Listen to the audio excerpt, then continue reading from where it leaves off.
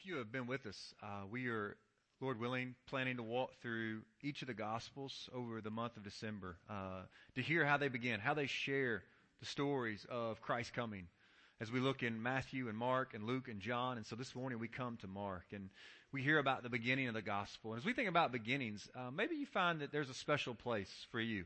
It kind of marked a moment in life or places that you just feel like, man, maybe it's a vacation spot. You and your families feel like, man, that's kind of our spot. We love to go back there. We just love to spend time there and enjoy that and experience it. Right? For some of you, maybe it's not just physical places that you think about, but maybe it's mentally. Right? Maybe in your mind you can return back to maybe your grandparents' home as a kid growing up and you remember being there maybe on that farm or those paths, or maybe you can still smell things in their home and remember just being a part of that. So maybe it's not just physically, but sometimes mentally in your mind you can return back to that place and it's special for you. I remember back about just kind of that thought of returning back to beginnings. Miss Tara Gupton, one of our special senior adults, just a godly lady. I remember one of the first times sitting down in her living room and hearing her go back and return back to the story of how she met Mr. Garnett. And she would go in and talk about being this girl walking in the store, and she's like, there he was. Right? And she was so excited she would retell that story, and then she would go on to recount about how the first time she got into the vehicle with him and said he had those rumble seats. And I don't know what rumble seats were, but I was like, man, those sound awesome. Right? And she would just recount the story. She was just going back to the beginning, right? By this point, Mr. Garnett was gone, but she was returning back to the beginning, reminding herself of how things began and how significant that relationship was. And I think it's important that we return back to the beginning. And so for you, you may have some things in which you return back to the beginning. Guess what? Mark does that today. You see, Matthew writes to a Jewish audience, but for Mark it's different. It's likely believed that Mark has heard his gospel firsthand from the Apostle Peter. Mark is a guy that many of you would like. He's a really straight shooter, man. He's kind of like maybe the kind of preacher you might like to have. He's kind of like, hey, get to the chase already. Get to the point. If you like that kind, Mark is your guy, man. Not a lot of fluff. Mark gets to the chase. He gives you the details. Wham, bam, and he's out, right? Mark is just kind of that guy. Mark writes, again, we believe, to probably Christians who are in Rome, who are Gentiles. They're not Jewish. They didn't grow up with the Old Testament. And so that means that Mark will tell them things about the Jewish customs that they probably didn't know because they didn't grow up in that family, right? They don't know the stories. He tells sometimes words in Aramaic that they're not familiar with, and he translates it for them. But Mark also knows something about these people, right? As he writes in some type of pastoral tone. These believers in Rome are suffering. And Mark knows the thing about suffering. And he knows that often when we suffer, we begin to wonder, is God still good? Does God still care about me? Does God still see me? Right? Sometimes death, disease, brokenness in our homes and lives, natural disasters, all of it begin to make us doubt at times, is the gospel still good news? And to those believers, Mark writes, and maybe that's you today. And so you might hear Mark writing to you as a believer who struggles with suffering, who's found yourself in the midst of hard times. Mark reminds us, what do we do in the midst of hard times? What do we do as we suffer? And Mark says this, believers continually return to the gospel. In other words, we go to Jesus. What do we do in hard times? Mark says, believers, we continually return back to the gospel. We return to Jesus. We continually refocus our hearts and minds on Christ and the Word. It's interesting, right, as you're going to find out this morning, is that Mark doesn't tell us anything about Jesus' birth. That makes it a little awkward to preach during Christmas, I'll be honest. But man, Mark has so much good news for you and my soul. I hope and pray today that if you can leave half as encouraged as I have been from this text, you are going to be blessed today. You're going to blitz that door saying, thank you, Jesus. Hallelujah. Might even be some shouting in this place. This is going to be good news today as Mark opens up the beginning of the gospel to us. So let's look as Mark begins the gospel here to us in Mark chapter 1, verses 1 to 8. And the first thing that we hear is the source of the gospel. The source of the gospel is Jesus. Mark makes that really clear. Listen to what he says beginning in verse 1 of Mark chapter 1. The beginning of the gospel of Jesus Christ, the Son of God. Now Mark is going to start out, like I said, he doesn't include anything about Jesus' birth at all. But he says, what does define the gospel? I want you to know. What begins the gospel? The gospel is another word for good news. He says, I want you to know what begins that. It's Jesus. When Jesus is here, he says the gospel is here. The good news has actually come to us.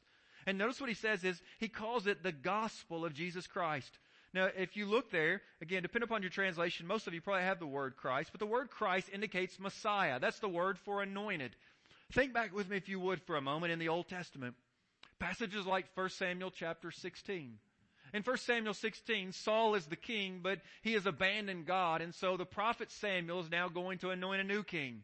He shows up and he meets all these sons of Jesse, and he is assured that this older one, the taller one, surely those are the one that God has chosen, but no. And finally he says, well, do you have anybody else? And he's like, well, I got my youngest. He's a little shepherd boy. His name is David. He says, go get him, I'll wait. And he says, when David shows up, the Lord says, that's him. And the prophet Samuel, you know what he does to identify that David is the new king? It says he takes that flask, that horn of oil, he breaks it out open, and he pours it over David. That's a sign to say this is the king.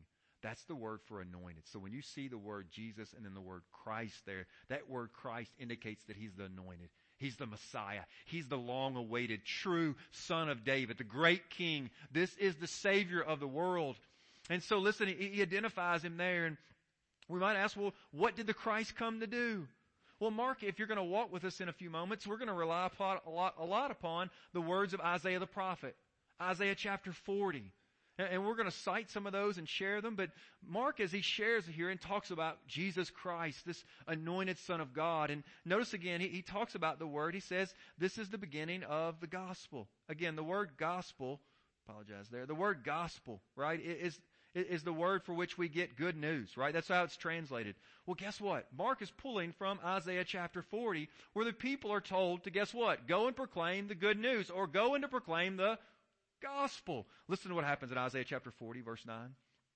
Go up to a high mountain, O Zion. Zion's another word for Jerusalem, the people of God. Herald, notice what he says to them. Herald what? Good news. Lift up your voice with strength, O Jerusalem. Herald of good news. So again, constantly they're told to go out and tell the gospel, the good news. Right? And we wonder, like, well, what is the good news? What's so great about this gospel? What makes the gospel good news? Listen to what they proclaim. Lift it up, fear not. Say to the cities of Judah, what, church? Behold your God. That's what makes the gospel good news. That statement, behold your God. Salvation, church, is God himself coming to us. This is good news. Salvation is not a program where God sits in heaven and just kind of says, hey, I'm going to do this, and from far off. Salvation itself is not just some deep theology that's hidden in heavenly realms that we can never discover. No, the gospel is God himself coming to earth, taking on flesh that he might live a sinless life, go to the cross and die in our place, be buried, and on the third day raised again, that all who might believe in him might experience salvation. This is why you can have hope today, despite the diagnosis. This is why, because behold your God. Your God has come for you. This is why you can have hope despite the brokenness or lack of finances. It's why, because you have what is most valuable. You have God himself. Or might we even say, God has us in the palm of his hand. You see, the difference between us and the people of Isaiah's day is that they were saying these words, he is coming. But we stand now with Mark and say, he has come. Just like Mark begins with the gospel, so does the Christian life. The reality is, right, as you begin your Christian life, you begin with the gospel. I want to remind you of that. For some of you, that's where your life needs to start. Right? To ever have true meaning and purpose, you need to come and know the one true living God. Behold your God, Jesus Christ in the flesh. But I want to compel you, right? Not only that, as believers, we don't ever grow past the gospel. That's what Mark's saying. We continually return back to the gospel. So as you return this year, as you think about Christmas and what's it look like to celebrate Christmas, I want to encourage you, return back to when you were saved. Remember back. What was it like? Have you thought through it? Do you remember the joy, the things you experienced? I want to challenge you with something. Who's one person this Christmas that you might share that with? I want to ask you, grandparents, do your grandchildren know your salvation story? They know your testimony. Parents, have your children heard it? Aunts and uncles, do your nieces and nephews, do they know your story? Others of you, maybe think about a friend at school, do they know your story? Maybe you'd say, you know what, Blake, I would love to. I'm just being really honest. I'm not sure I'm comfortable yet. All right. Here's what I want to challenge you with. Why don't you write your story? And you can give it in a discreet way. It doesn't have to be out front in front of everyone. If that bothers you, that's okay, totally.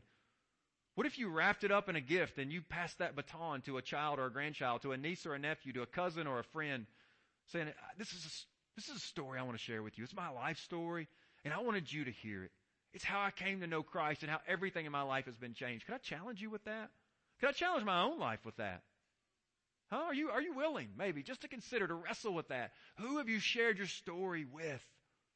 I want to challenge you. Again, as Mark writes here, this is the beginning of the gospel. He's calling these guys, return back to the gospel. I want you to know the good news of who Christ is. I want to remind you of his identity. So he begins, right, with the gospel. The source of the gospel is Jesus. Secondly, he tells us about the confirmation of the gospel. What confirms that the gospel has actually come? Well, Mark says it's the messenger who's shown up on the scene. Look with me, if you would, begin in verse 2 of Mark 1. He says, as it is written in Isaiah the prophet, he's going to cite Isaiah 40, where we've just been. Behold, I send my messenger before your face, who will prepare your way. The voice of one crying in the wilderness, prepare the way of the Lord, make his paths straight. Right? So after Mark's brief introduction, he does something interesting. He doesn't hit rewind on the story 30 years. He hits rewind on the story 600, 700 years, back to the time of Isaiah the prophet. Why? Because he says, guys, prior to God coming to his people, he promised that something would happen. We might hear and think of it as the second Elijah, who Jesus says, if you'll accept it, John the Baptist was the Elijah to come. Well, guess what? In verse 4, he says, John appeared. Mark's saying to us here, guys, I want you to see that there was a promised messenger that was going to show up on the scene. Before the true Messiah came, before the Lord returned for his people, there was going to come the great prophet, right, who was going to prepare the way. And he says, I want you to know that's John. So if John is on the scene, then he says, guess what? Let that be a light bulb to you to say, that must mean the Messiah is here. If the great prophet has come, that Isaiah's promise would be here before the day of the Lord, then I know if he has come, that must mean the Messiah is here. So Mark is trying to encourage them, guys, right? You're struggling. You're suffering. I want to remind you the true Messiah has come. And one of the ways you know that is the great messenger has come before him. We might ask, well, what is the messenger's role? Notice what he said again. Back there in verse 2. Here is the role of this messenger, indeed the role of John the Baptist. Behold, I send my messenger before your face. Who will what? What's his role, church? Prepare your way. Notice he identifies that further. The voice of one crying in the wilderness. That's significant. We'll come to that in a minute. Prepare the way of the Lord. Make what? His path straight. Right? To make path straight. Now listen, what we learn from Bible historians, they tell us that often when kings were coming to a town, a village, when they might hear about that, they would make a new road for them. Why? Because roads were often really windy, right? And so they were curvy around hillsides. And oftentimes maybe they had to climb up really high and the roads were rough. And so they would have to hone out big rocks. And sometimes, as you've probably been other places, right? You've probably traveled places where the roads are really rough and there's big deep divots right in there. And so they would raise those up and fill them. And so they're trying what they can to smooth out the roads for a king coming. I think we would all love to have the role of John the Baptist, but it's not a glamorous role. It's a hard role. John's preparing this of making the rough places smooth, the high places bringing them low, the low places bringing them up. Guess how he does this? By calling people to repent of their sins. That's hard. I'll be really honest with you. Sometimes I can do a good job in the pulpit, but man, I shrink back in the private. Like in the one-on-ones at times, like I have a hard time sometimes telling people how to get right with God and they need to stay right with God. Do you? You just struggle? Especially when it's family, friends, right? Buddies. It can be hard. Guys, we must pray the Holy Spirit would give us courage. He would fill us with the Spirit of God like he did John the Baptist. We have the same Spirit.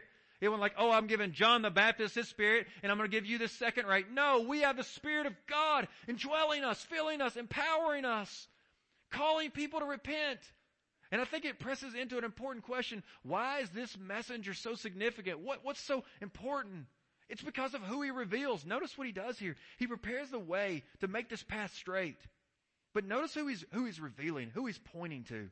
Notice what he said back in verse 1. This is the beginning of the gospel of Jesus Christ. Notice what he calls him here. The what? The Son of God. You see it? Right? This flows again right out of Isaiah chapter 40. Look if you would. Again, Isaiah chapter 40, verse 3. The very words that Mark is quoting. Again, notice what he says here. Isaiah 40, verse 3. A voice cries, in the wilderness, prepare the way of the Lord. Make straight in the desert a highway for our God. Now, it's going to depend on your translation. I hope you have your Bible with you. You're looking, you're wrestling with some of this. But the word Lord, depending again on your translation, not everyone's going to do it the same. But for many of you, your translation, the Lord is going to be all what? All caps. It's significant. Why? Because that is the name that God used back in Exodus chapter 3 when he revealed himself to Moses at the burning bush. When Moses said, well, if I'm going into Egypt, like, they've got all these gods there. Like, who am I going to tell them that you are? And he says, well, you tell them that I am. It's the name that's translated Yahweh. This is the very words that Isaiah says. Now, this is significant and important. Listen again. Isaiah says that when this messenger comes, who's going to prepare the way of the Lord, notice what he says. He's going to prepare the way for Yahweh, the God of the covenant, the God of creation, the God of the Exodus, the God who was faithful to the people in the wilderness. This God, he's going to come. And Mark says to us, look what he says, verse 3. He says, the Son of God is coming. Back here again in Mark chapter 1. The Son of God's coming, verse 1. But he says again to verse 3, prepare. Notice what he says. The voice of one crying in the wilderness. This is why John is so significant. Prepare the way, what? Of the Lord.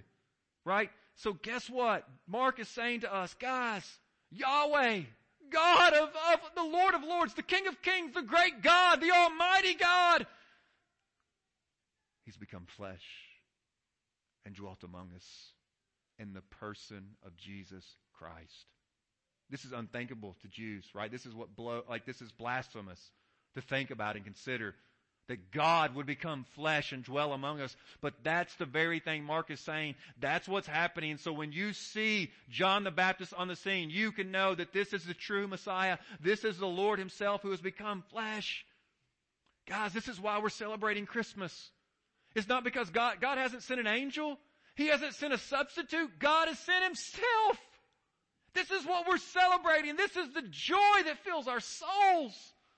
This is why the gospel is good news. This is Jesus. But contemplate for a moment what this must reveal about us. If Yahweh had to come, if God himself had to leave his throne in heaven and come, what this says to us is that our sin is more serious and more fatal than we've ever believed. It declares to us that we can never actually rescue ourselves. And it says to us that the only hope of being redeemed and restored back to a right relationship with God and one another is for the Son of God to come and give his life in our place. This is the reminder and the hope. So as we celebrate Christmas, yes, we are overjoyed and excited, but why? It's because God has come for us. Us. God saw us in our sin. He saw us in our rebellion, yet he didn't stay in heaven. He came for us. Does that stir your soul? Does that move us, Greensburg, to say we can't stay in these pews? We can't hide behind these walls. We must go to Greensburg, KY. It says to us, we can't just simply stay here in Greensburg, Kentucky. Our God came to us. He brought us the greatest hope. We must now go to the nations and tell them the hope of redemption is available in Jesus Christ. For some of you, the reminder is as God himself left heaven and came to earth to rescue you, it says to you that you're going to have to do something difficult. It may not be go out to Greensburg, KY, or even to the nations. It may be going to the person in the pew next to you that you're at odds with. It may be even more difficult. It may be the person that you woke up beside this morning. Maybe your own spouse. You say, Blake, you don't know what they've done or what they've said or how they promised they wouldn't do. I want to remind all of us, your soul and my soul, about the gospel. The gospel is the good news. Why? Because not we cleaned our life up enough. No. The gospel is good news because God loved us while we were still sinners. Hallelujah.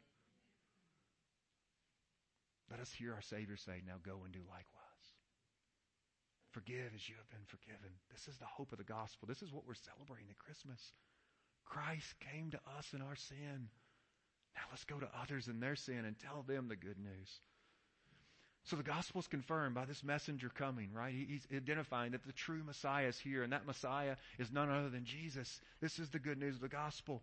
But what is this message that's being preached? Well, the message of the gospel is this: forgiveness. Forgiveness. That is the message of the gospel. You wonder, like, well, the gospel means good news. What makes it such good news? It's that sinners can be forgiven. It's that you and I can be restored to God, not by any works, but by grace alone, through faith alone, in Christ alone.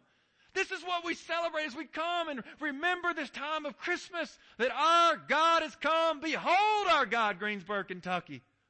There's none like Him, who came to rescue sinners who had nothing to give.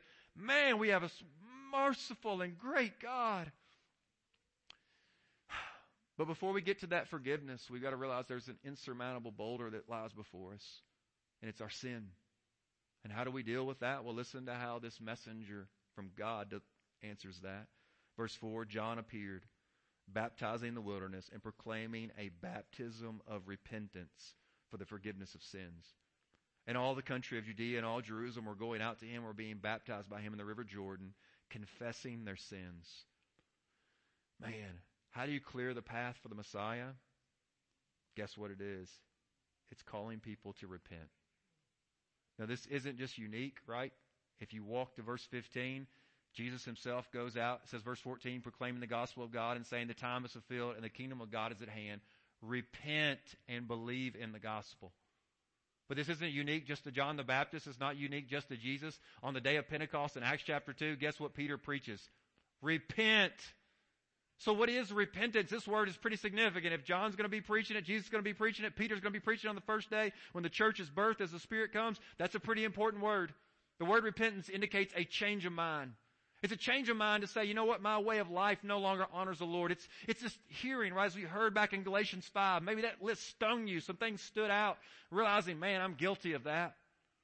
And it says to us, we can no longer live the way we live. It's a call, not only, right, to a different way of thinking, that my way of sin is no longer right, but it's a new way of life as we look to the Savior by the power of the Holy Spirit. It's becoming a new worship. Repentance indicates a new joy. What I once enjoyed is now death and is misery to me. My joy, my hope is Christ and experiencing that forgiveness. But notice this. This repentance isn't private, it's public. How do we know? Look what happens here. John appeared. Notice what the people do in the response to the call to repentance. Notice what they're doing. It says John appeared. He's baptizing in the wilderness and proclaiming a baptism of repentance for the forgiveness of sins. And all the country of Judea and all Jerusalem were going out to him and were being baptized. It's public. They were showing, how do we know that we have inwardly repented? Well, the Bible says it's those who now outwardly demonstrate it through baptism. Notice further, it's not only that private work, right, of the Holy Spirit convicting of us our sins and confessing Christ our Lord and Savior. Notice what they do. They're confessing their sins. There's an acknowledgement, right, of God, I'm sinful. I've rebelled against you. I remember this time as a kid. My brother and I had gotten in a fight, and Mom called us down, and we had to stand there, right, and I was supposed to tell my brother, tell your brother you're sorry, right, and I remember standing there telling my brother I was sorry. And as soon as we got upstairs, I said, I didn't mean a word of that. Had my fingers crossed the whole time. I don't remember exactly. He probably pounded me after that again.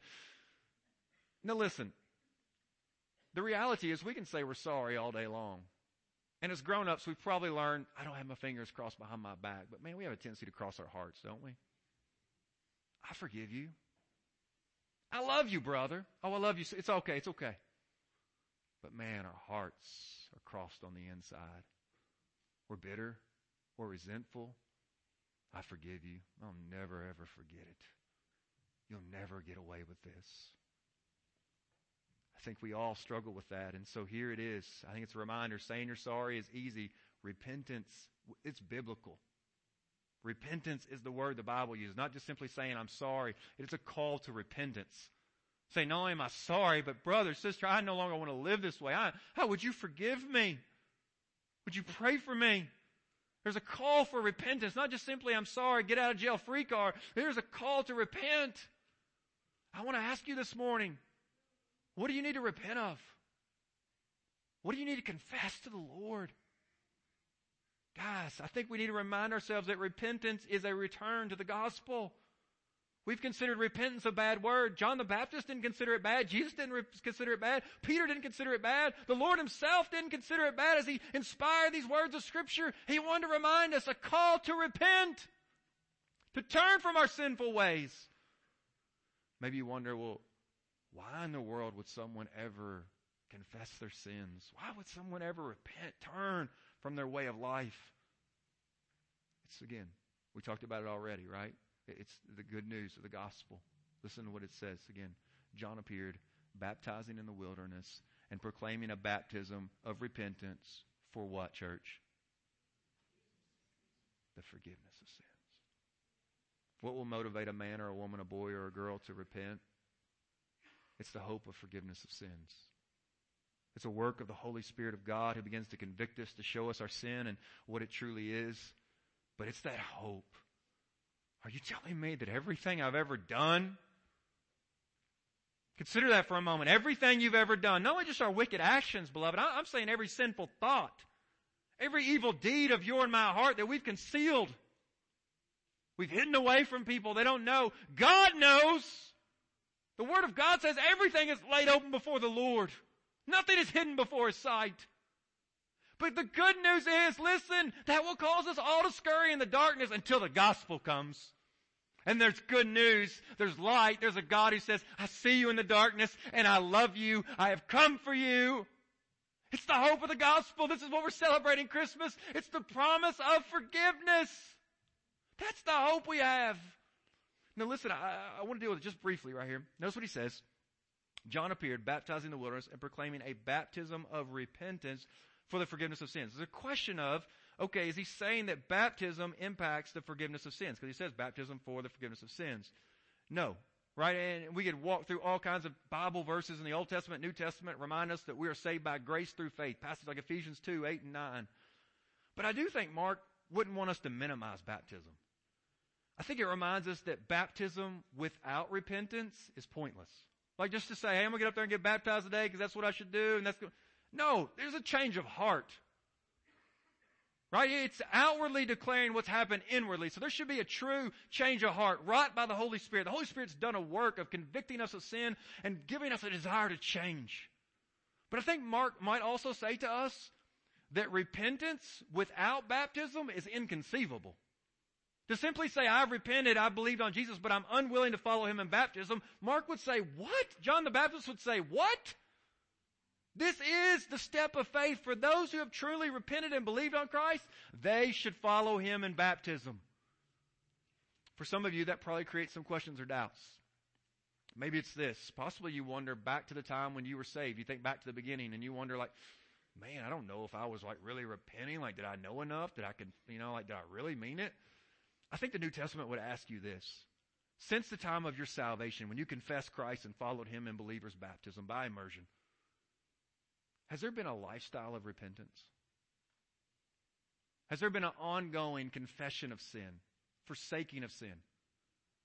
You see, I think there might be a danger in those who, you know what, I had this splash in the pan, so to speak, moment. I was really, oh man, but there's been no lifestyle of repentance. I've just gone right back to my old way of life.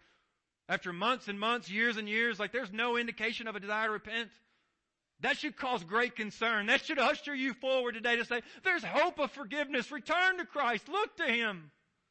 But I want to encourage you, for some of you, as you look back, you remember that you were young, or maybe there were some distorted things. The person that baptized you, you wonder about them. Guys, I want you to know that ultimately that's between you and the Lord. Baptism and salvation ultimately is a work of the Lord Himself as we are saved. But I want to remind you, as you look back, maybe you think, I just didn't know, I'm not sure I knew everything I know now. If I'd have known, Have you seen that the Lord's working in your life? Just this evidence of ongoing repentance and turning of sin.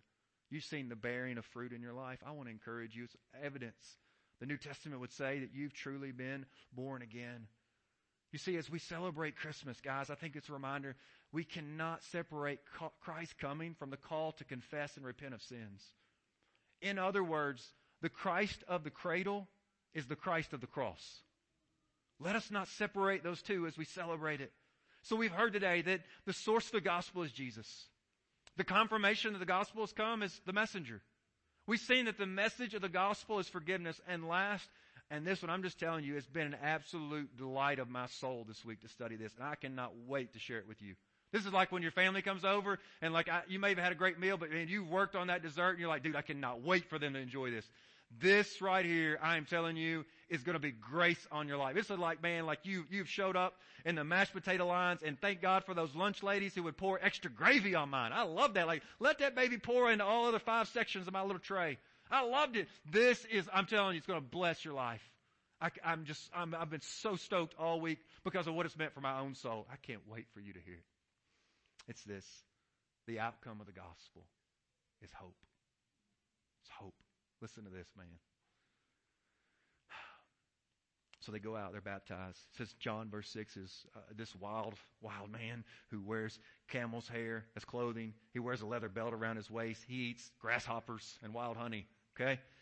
So he's a guy who lives in the wilderness. That's part of what he's distinction, but it's also a reminder of some of the Old Testament prophets who lived in this way of life, who were identified in this type of dress and things. And listen what he says, verse 7. And he preached, saying, after me comes he who is mightier than I, the strap of whose sandals I am not worthy to stoop down and untie. I have baptized you with water, but he will baptize you with the Holy Spirit. I don't have time today, but just a real quick reminder. Jesus has sandals, remind us that he is a man, but he also baptizes with the Holy Spirit, remind us that he is God. He's fully God, fully man, right there. Bam, in that little statement. Just a reminder of who he is. But notice what he says. This is the hope that we have. John says, listen, guys, I'm baptizing you with water, but there's coming one after me. Coming one after me. The job of a servant, of even the lowest household, right? A Jew wasn't even allowed to get down and do that work of tying someone else's sandal. He says, listen, I'm not even worthy of having the lowest job to do that for him. This is who this God is. He's Yahweh, guys. This is God in the flesh. He says, I baptize with water, but he's going to baptize you with the Holy Spirit. That's what Peter says on the day of Pentecost in Acts chapter 2 after he preaches repentance.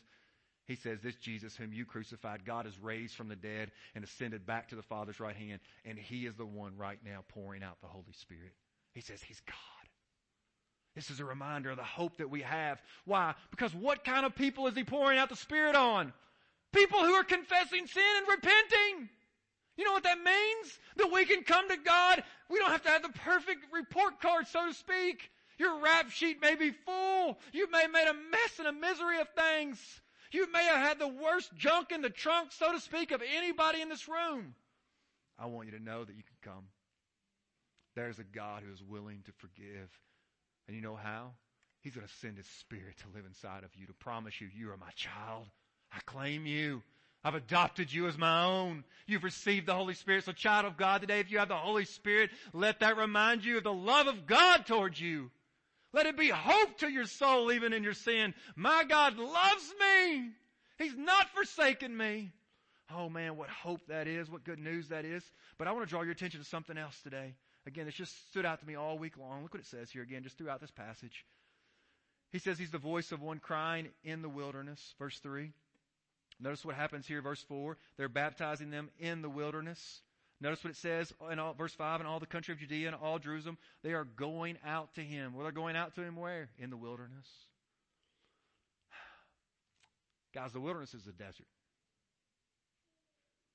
It's a place where there's a lack of food, a lack of water, a lack of shade, a lack of shelter. It is not glamorous. What's interesting, I think, as I studied and thought about this for a little bit, is that I spent a lot of my life trying to evade the wilderness, like to get out of that. Like that's the last place I want to be in the hard place of life. Like how can I get out of this quicker? But I think it can be dangerous, always trying to escape the wilderness. Why? Because we often forget that it's a beautiful place, a place of hope. Why? Because that's the place where God so often meets us, in the wilderness. This past week I ran into a lady here in Greensboro, Kentucky, man. And her family is just experienced some hard times physically, some physical hardships that have led to some financial hardships. She said, but Blake, I want you to know that God has used that to draw us to Him. Said, you ought to hear my children pray. They pray differently.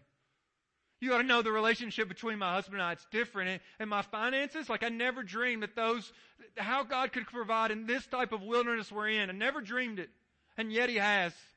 She's like, I just can't keep from rejoicing for what God has brought us to and how He's used this situation in our life. Guys, I think her story fits with really the entire Bible, but what Mark is saying, and Pastor Tim Keller, author Tim Keller, he talks about this question. He says, where did Moses meet God? At the burning bush? In the wilderness. Where did Jacob wrestle with God? In the wilderness. Think back to the people in Egypt. Where did they encounter God? Yes, God was absolutely at work in Egypt. I don't want to minimize that. But ultimately, they encountered the Lord at Mount Sinai in the wilderness. Guys, I think it's a reminder to us that so often, God delights to meet us in the wilderness. The wilderness is why. Why is it so significant and important? Because of this. Because I think when we come to the wilderness moments of our lives, we realize, God, without you, I can't make it. I can't go on. I can't take and face another day. I can't get out of the bed tomorrow. I don't have any hope, God. This wilderness is too much for me. And God says, now you're seeing who I am. Now you'll know the power of I am. That I'm the great and mighty God. And I'm the God who also whispers to you. You see, the God of the wilderness. You see, when our wells all go dry in the wilderness, we learn that Christ is the true rock, the true well of living life. We learn, right, when all of our finances dry up and all of our stuff of our life, that it really was just moldy manna anyway, that Christ is the true feast. He is the one that we must have. If we have Him, then all the world behind me, the cross and Christ before me, no turning back. You see, I think it's in the wilderness that we realize apart from God, we have no hope. Apart from God, nothing else will satisfy. You see, I think we all want to resist the wilderness, but it's so often that that's the very place that God uses to draw us to, that we might meet Him and know Him and realize, if I have Christ, I have everything. If I have everything and don't have Christ, I have nothing. Some of you today may have found yourself in the wilderness. I get it. Man, I've wilderness moments in my own life, and I just keep thinking, God, where do I hit the eject button, get out of here quick as I can? But if you're honest, I think we've done that our whole lives. Some of us maybe have numbed that pain with addiction and different things. Some of us, right, it's just been about one relationship to the next to try to get out of there, to rescue ourselves and restore peace somehow. Maybe you've eluded your emptiness with thoughts of Christmas and more toys and bigger and better this year than last year, and hopefully that'll give us joy and happiness for a little while. But the reality is all of those things are empty wells. Church, let us go to God in the wilderness. Let's go and encounter Him. Let's meet Him in the midst of our brokenness and sin. Let Him experience, and let us experience, let us know that the Lord alone is enough, church. That if we have God, we have enough. That He is our hope. That He is the solid rock. He is the manna from which we eat. He is our peace. He is our joy. If we have Christ, we have hope. That's the hope of the gospel. That's what we're celebrating this Christmas. So I compel you, unbeliever, to come to Christ today, to the church. I compel you, return to the gospel. Let Mark say to you, let's go back to the beginning. Let's return back to the gospel. Let's hear that we are sinners and that there's no hope for us in and of ourselves, but there's a God who came, who took on flesh, who lived a sinless life, who died on the cross, suffering in our place, taking God's judgment for us that we might be forgiven, we might experience the forgiveness of sins. Let us remind ourselves of that this Christmas. There is good news. There is hope. And for those in the wilderness,